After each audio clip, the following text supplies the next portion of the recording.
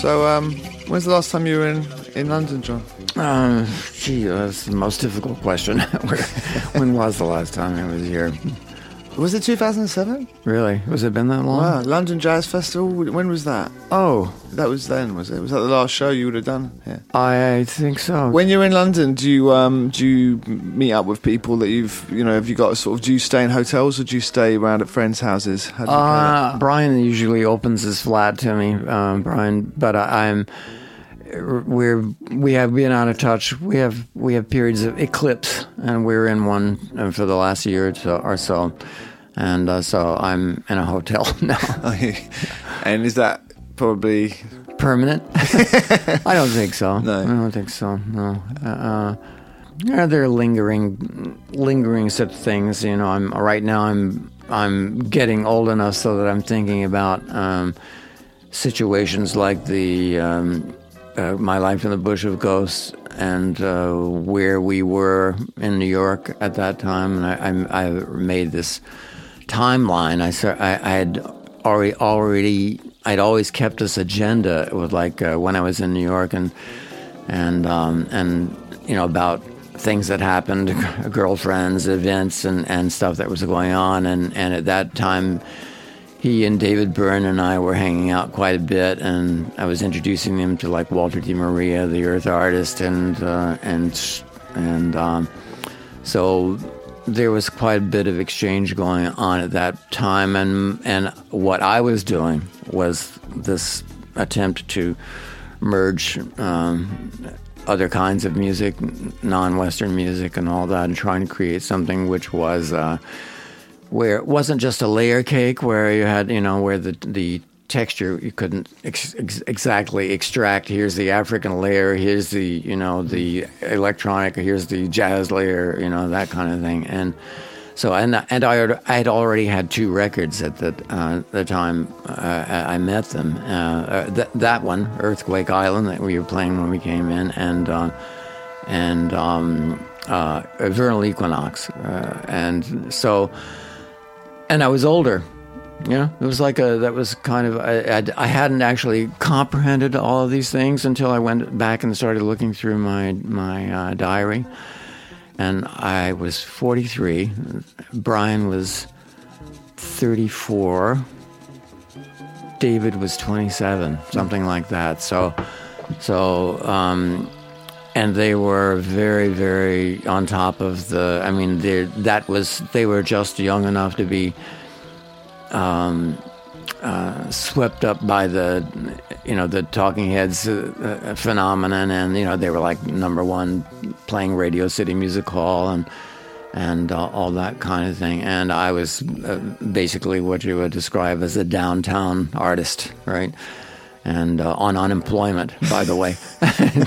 And so that collision of things was, and of course, I welcome the idea of like not being dependent on grants the rest of my life, and thinking, well, I'd never been very ivory tower about things, right? I didn't come from a completely classical background, nor did I wish to be Philip Glass, so I was perfectly happy to have that association. But they got a lot from me, and that showed up in my life with the Bush of Ghosts, and I didn't really receive any credit for that as a kind of, I think it was a strategic move on the part of the companies.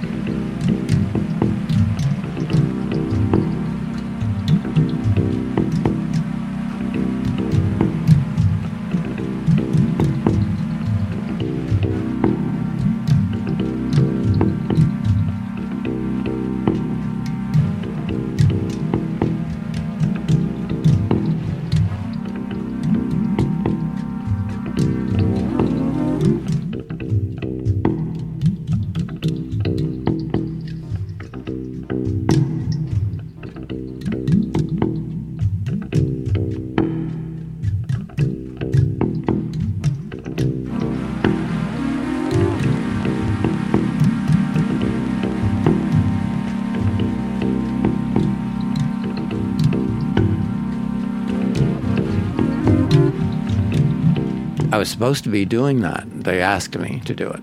I had in my agenda. I actually discovered that about just 10 days after finishing Possible Musics with Brian in the studio. David would come by the studio and ask if there's anything he could do, and all that. And we had talked, and they had said, hey, we have this idea to do a record together, right? The three of us. In fact, David had said. He had come back after a show in New Jersey. He looked out over the audience and said, like, what am I doing here? And he was dissatisfied with what was going on. So, in fact, they absorbed where I was and the things I was doing, and asked me to join with them.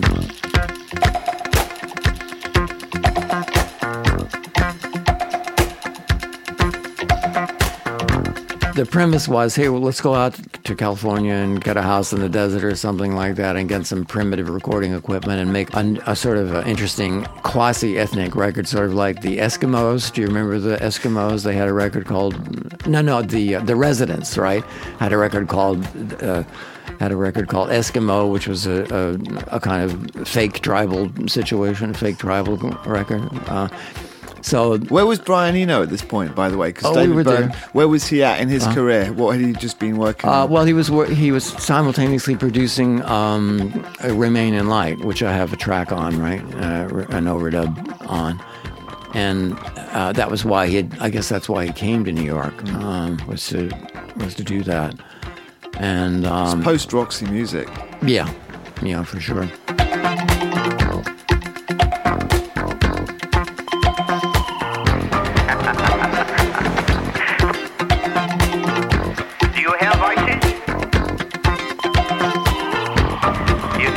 You are possessed.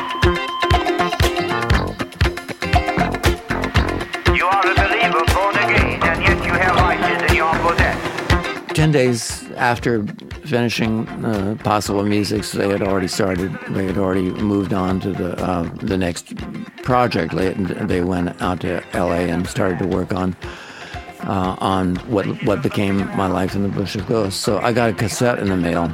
We're talking about days in which it was not email and it was not files coming to you, and it sounded like there was some sort of it was some, I think, Kulthum with some sort of quasi-African thing, that a beat from the Talking Heads, which I thought was kind of silly, and And I said, well, look, this is not really what I'm interested. This is not me, right? This is not what I'm really interested in.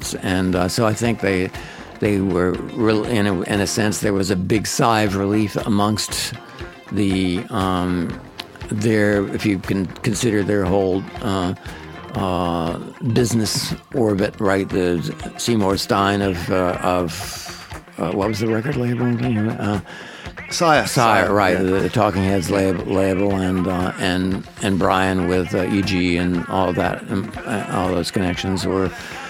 I think they were a bit too eager to accept my rejection of that. Instead of, if I had been a Ravi Shankar or a Ry Cooder at that time, the logical thing to happen would have been to say, come on out. Well, I'm sorry you didn't like that. Why don't you? We'll fly you out for a couple of days, and we'll do a couple of days in the studio and see what happens. Work it out. But I actually never heard anything from them after that. So they took that as being, I think the business interest took over, and the business circle said, "Oh, forget, this guy doesn't have any power. He's not going to come after you legally. He's on unemployment, right? He doesn't have the power to challenge anything. So just go ahead and do it, right? So, and I was a bit, not only a bit. To me, it was like toxic. The situation was toxic because it was like seeing my child, my DNA being taken up and put into another frame, and my not being there. So I actually wrote to both of them and trying to analyze the entire situation. Both from my failings as being not aggressive enough, in a way, not demanding enough, and sticking my head in the sand,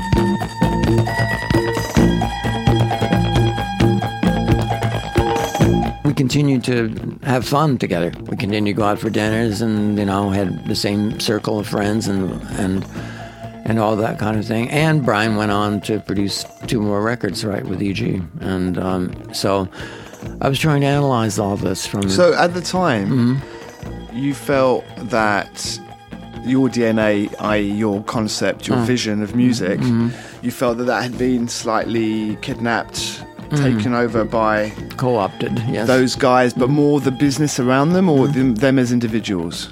Oh, well, I think they were, as I said, if you look at David's age, right, a 28-year-old guy who was like, riding the crest, but smart enough and, art schoolish enough to be looking elsewhere than where the Talking Heads were at that point. Then it was a kind of, a kind of natural choice, or an understandable choice to want to go someplace else, right? And the fact is, they did that record, and then there was nothing that followed up. It wasn't as though that suddenly became their career. It was something that was done, and then they realized that they couldn't continue to do that. It wouldn't make sense, right? So it's a kind of a, as I said, I'm old enough now to have to want to clear the air on it and to let the story be known, and there shouldn't be any resistance on their part to this, because it's just what happened. And I think that they probably in their best selves would say that they would probably agree that they were under the under control of like young testosterone, and were eager for whatever, the best fruits they could pick off the tree, right? and I got left out of that, and I haven't exactly been wealthy the rest of my life. It's been fairly hard, even with Brian's help in doing the next two records as a producer. And you may find yourself living in a shotgun shack, and you may find yourself in another part of the world, and you may find yourself behind the wheel of a large automobile, and you may find yourself in a beautiful house with a beautiful wife. And you may ask yourself, well, how did I get here? Letting the days go by, let the water hold me down. Letting the days go by, water flowing underground into the blue again. After the money's gone, once in a lifetime, water flowing underground. And you may ask yourself, how do I work this? And you may ask yourself, where is that large automobile? And you may tell yourself, this is not my beautiful house. And you may tell yourself, this is not my beautiful wife. Letting the days go by, let the water hold me down. Letting the days go by, water flowing underground into the blue again. After the money's gone, once in a lifetime, water flowing underground. So anyway, I'm here at this point, trying to clear the air. Good, it's good to hear it. This record, the Talking Heads album, with Once in a Lifetime, which you were involved with quite heavily with the arrangements, was that pre? Where would that have fitted? It was kind of simultaneous. I think I did the overdub after. I don't remember. It was all sort of all clustered together. Even though I have the day by day agenda and some in my notes here, but it was all happening. Both the work on Possible Musics and what became Possible Musics, and the Talking Heads, and the plan, the idea that was forming in the head about doing this record together, right? So, I still have a tape of my playing. There was something they had given me from Samira Tawfik, the Lebanese pop singer. That I think I finally realized it wound up on as track 9. I think because I haven't listened to it. I haven't listened to My Life in the Bush or Ghost. I just, if I hear it in a restaurant or around, and something like that, I just didn't want to hear it.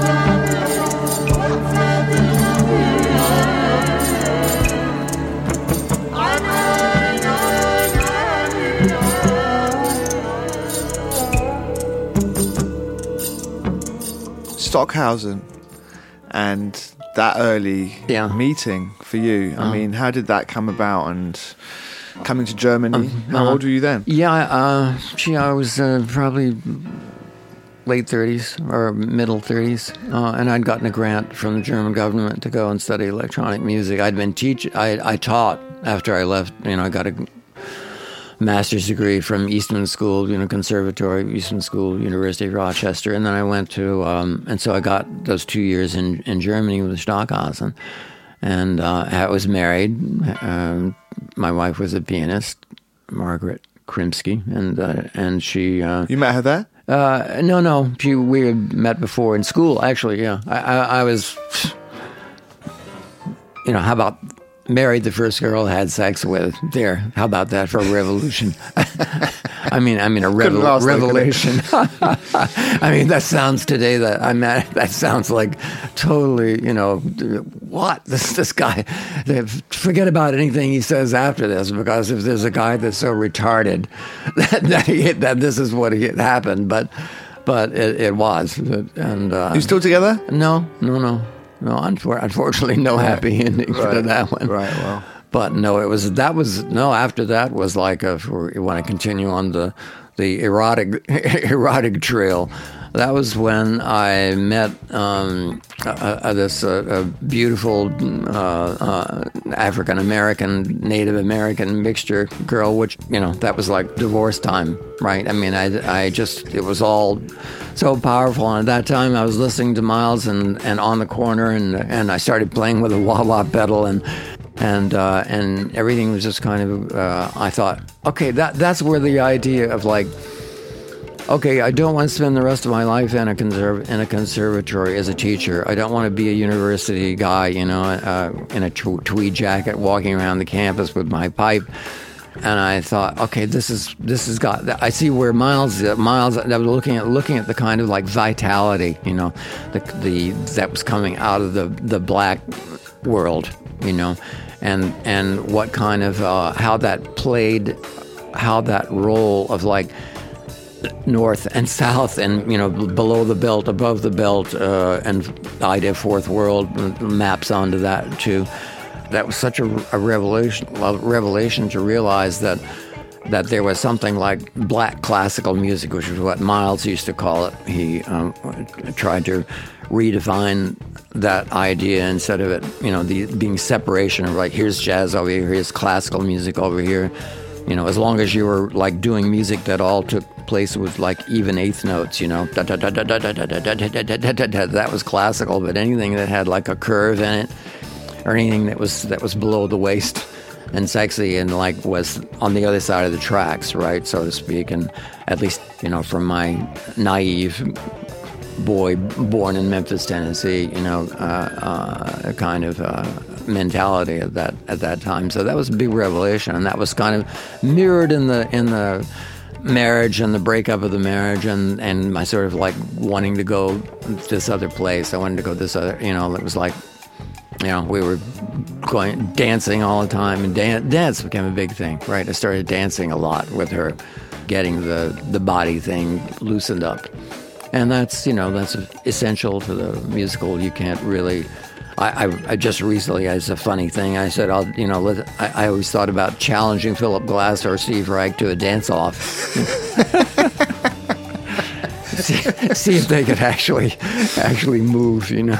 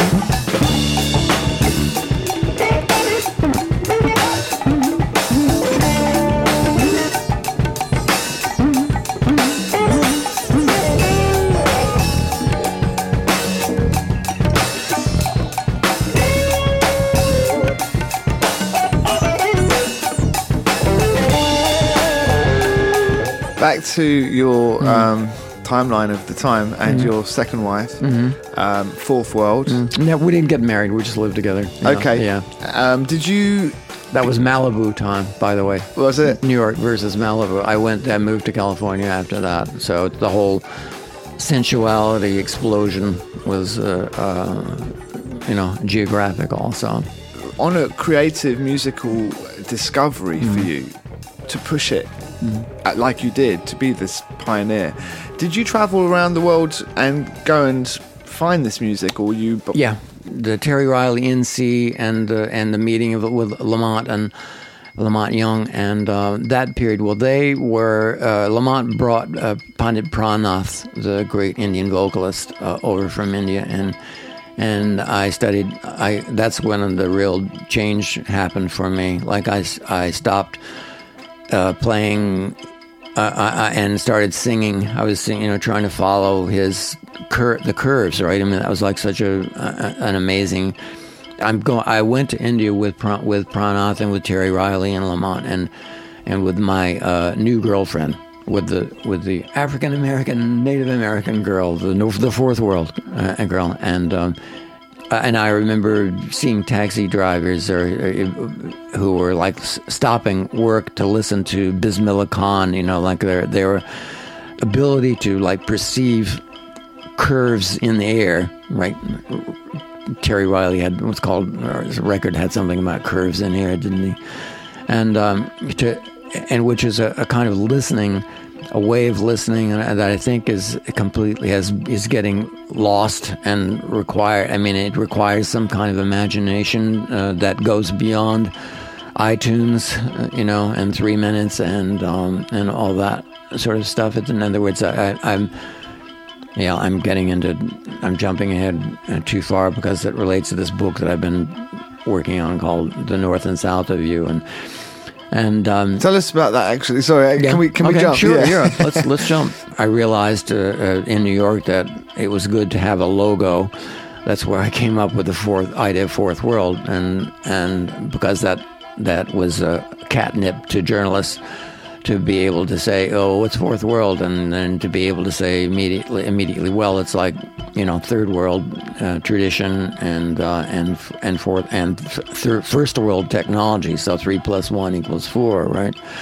So that has kind of morphed into over the years, and I mean, I could keep pounding away at that forever, but it evolved into this idea of North and South, which came from, where did that start? There's a Cole Porter song, East, West, North, and the South of You, right? So that idea of like I started thinking more, reading more. I'd like every idea I would get that was like succinct enough to put on a 3x5 index card, I would do. And so I have this giant collection of index cards and started to get very... do a lot of reading about people who had good ideas about the world and what makes it tick. So I started looking at this picture of the global situation, the North-South situation there, where you have the North calling the South underdeveloped. Even though it's the Zamba, the Zamba is there. It's not exactly underdeveloped in that sense, right? So it's the kind of prejudice that comes along with the North view of the South is something that maps onto our own bodies. So at the waistline is the equator, and above that you have the command central, which is the brain, and intellect and abstraction and all that kind of thing. And below the waist you have the oft neglected, right, by intellectuals and white people in general, let's say, the oft neglected south of the body. And so there's a mapping of the kind of disrespect that eventually, but I mean, it just becomes mostly from ignorance. They've never done that. They didn't have that. Or they, being white people, other white people, like, didn't have this experience that I had. Gradually with the changeover of my life that from New York to Malibu, and all that. So it's really been about how does a stiff, can't dance white boy from Memphis, Tennessee gradually melt himself into the rest of the world, in which the South is more of the South going on, and so I started thinking about a balance. The brain takes over. We're lost in language. We're lost in, and language is not reality. Language is a coded description of reality. But we take it for reality, and we're able to talk ourselves out of the fact that we might be sitting in a chair that's uncomfortable or our shoes are too tight, because the Western brain does that kind of thing. So it's a forgetting of the fact that we're animals. Okay, that's another place it goes.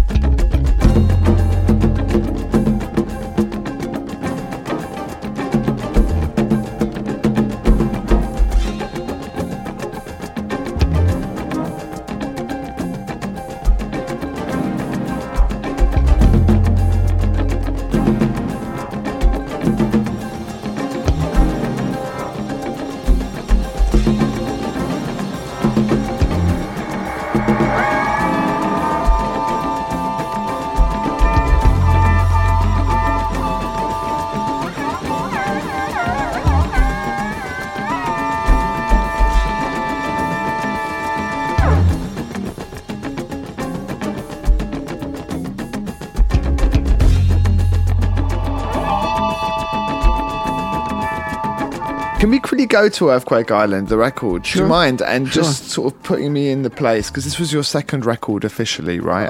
That's right. As an artist. And I mean, I've just been listening to it, and I think it's totally survived the time, and it sounds amazing, actually. Sure, after that 2-hour introduction, why not? Tell us a little bit about the moment around that record. Yeah. Put us into that picture. Well, let's see. I'd done this. The first record was a Vernal Equinox, which was quite an art-based thing.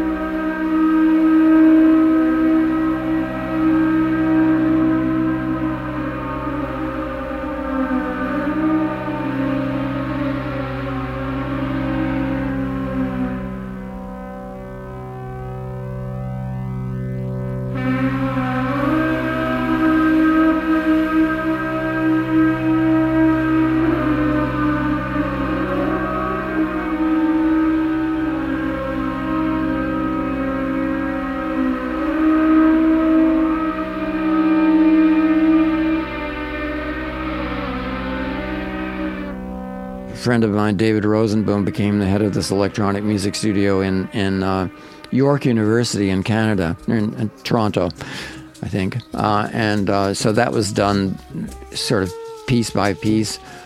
And then later, when I came to New York, I knew Don Cherry because of a connection. He lived in the same building as one of the Talking Heads in Brooklyn. And Don turned to me on. He said, "Hey, this is like an amazing percussionist in town now." So then, this was in Soho, back before Soho was so glittery, and then so he's and so that was Nana, and so I had Nana come in and do some overdubs on that material that I had done at York University.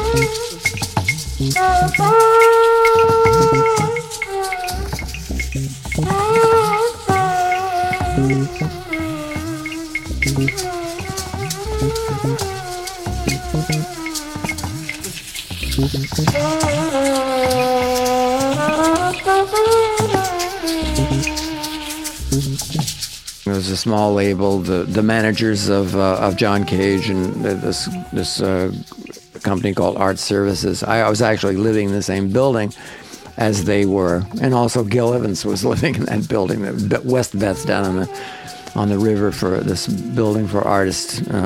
Did you meet Gil Evans? Did you know him? Oh yeah, we did. I did. I know. I just adore Gil Evans. I mean, that's you touched on a gusher for me there. I just thrilled to. What should we play? His arrangement. What should I listen to right now? Let's see, to Gil. Gosh, everything. All the Porgy stuff. Any of the Porgy, any of that. As an arranger. As an arranger, which goes way, way beyond the word arranger, like him, and also Johnny Mandel. Johnny Mandel, the arrangements that he does for like Shirley Horn, that kind of thing, are their compositions. They're just, and if you listen to the introductions and the outros and all that other stuff, they're little compositions, and the songs are just there. I'm always listening to those.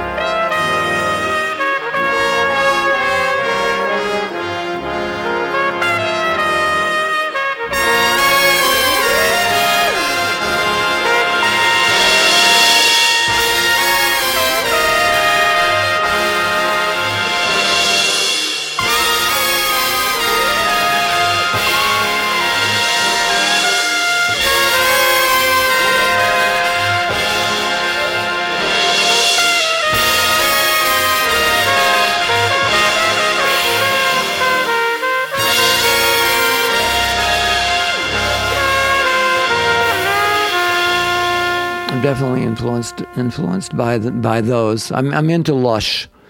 Lush is a big word for me. I'm into Satan, and that's like the South, right? Lush is South. Even Eighth Notes is North.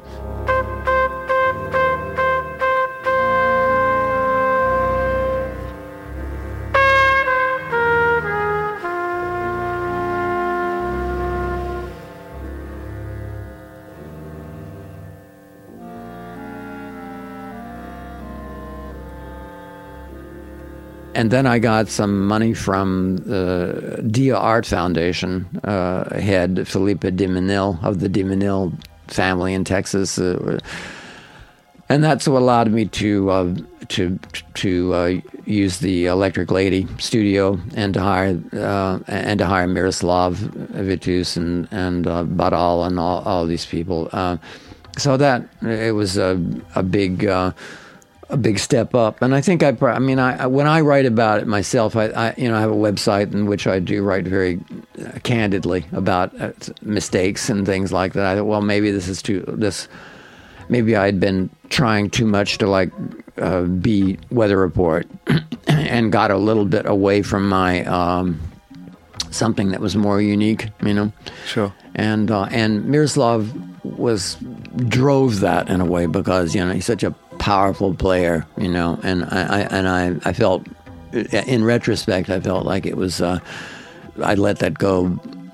There was too much power there, and he led things in a certain direction that I didn't. That in later I thought maybe wouldn't have been as good. But listen, I'm far enough away from things now. And all the things I've done like 20 years ago and all that to actually be able to see and to sample it. Damn, I would sample something and build something on top of that, because I have a very advanced idea of sampling, of like what that it's a one of the great tools, and not just simply the rip off 8 bars of that Jay-Z might use of James Brown or something, right? It's not that at all. It's more about the way of molding things and putting things together.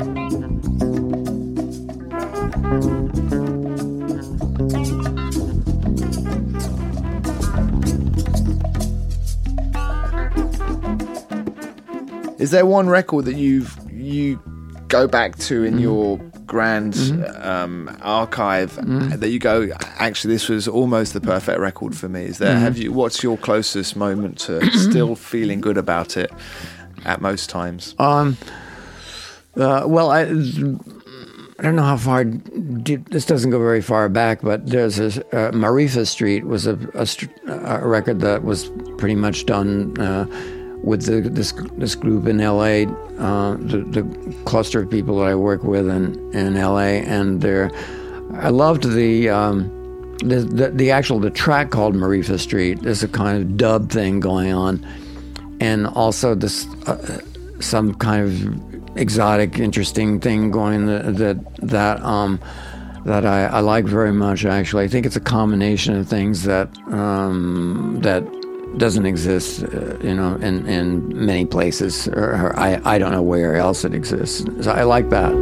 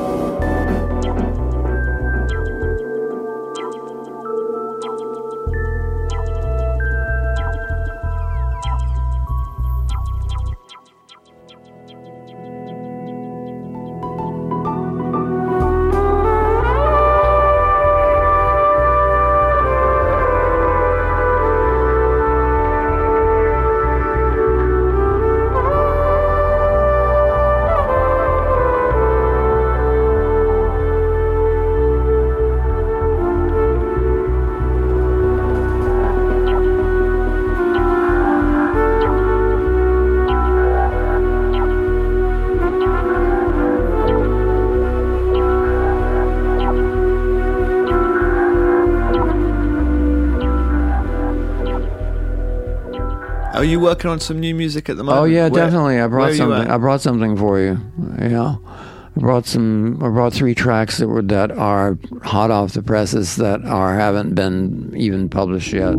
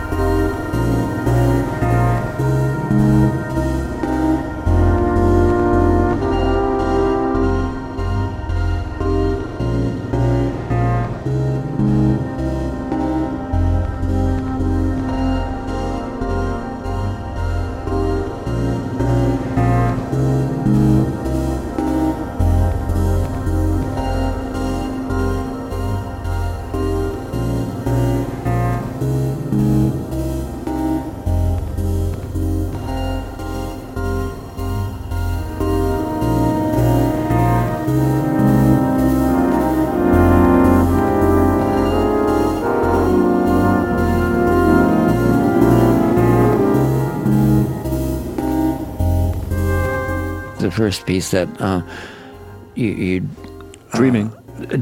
That's it.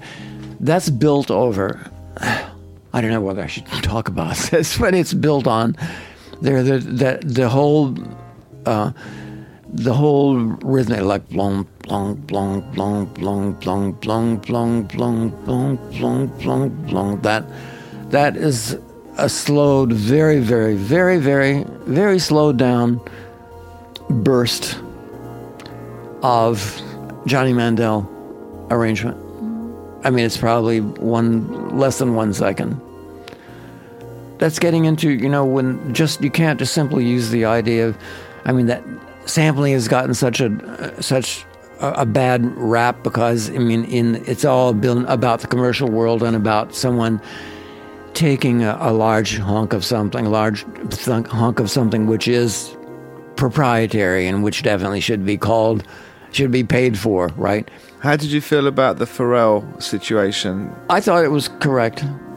I thought the outcome was correct. Yeah, I thought there was enough of it there to be paid for.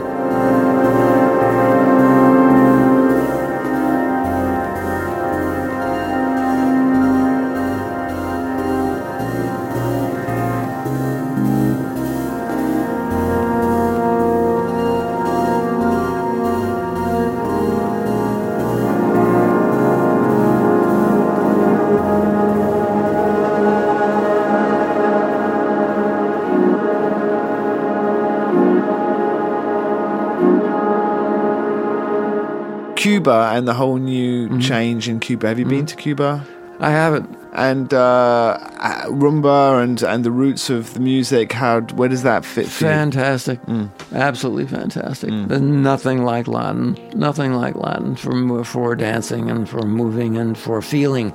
I've thought many, many, many, many times, how could I possibly embrace that in a way that I could put it through my own thing in a way and not just be, try to be a copycat, or if I could, find some way. I have thought many times about trying to, a band, the riffs, the horn riffs and the beat and all that stuff. Oh, I love that. Fantastic. Where are you happy living at the moment? Where's home for you? I'm in LA. I'm in Los Angeles. Anywhere else you could imagine living in? Sure. Yeah? Yeah. Where would you go? Well, it's got palm trees. You can start with that. And it would be, actually, Arnaud Mercier, my audio technician, he's a brilliant guy that I'm lucky enough to have work with me and who does makes everything sound good. And he lives in Nice. Nice is kind of like almost L.A. It's L.A. with a continental flair. I could live there in terms of Europe. Yeah. If I had absolutely had my choice, I'd probably be someplace in Brazil or the islands, someplace, like that. I'm totally island guy, earthquake island, that island thing is. You're in the UK, man. Yeah. Right. Jon Hassell, absolute pleasure. Thank you very much. A pleasure for me too. Thank you.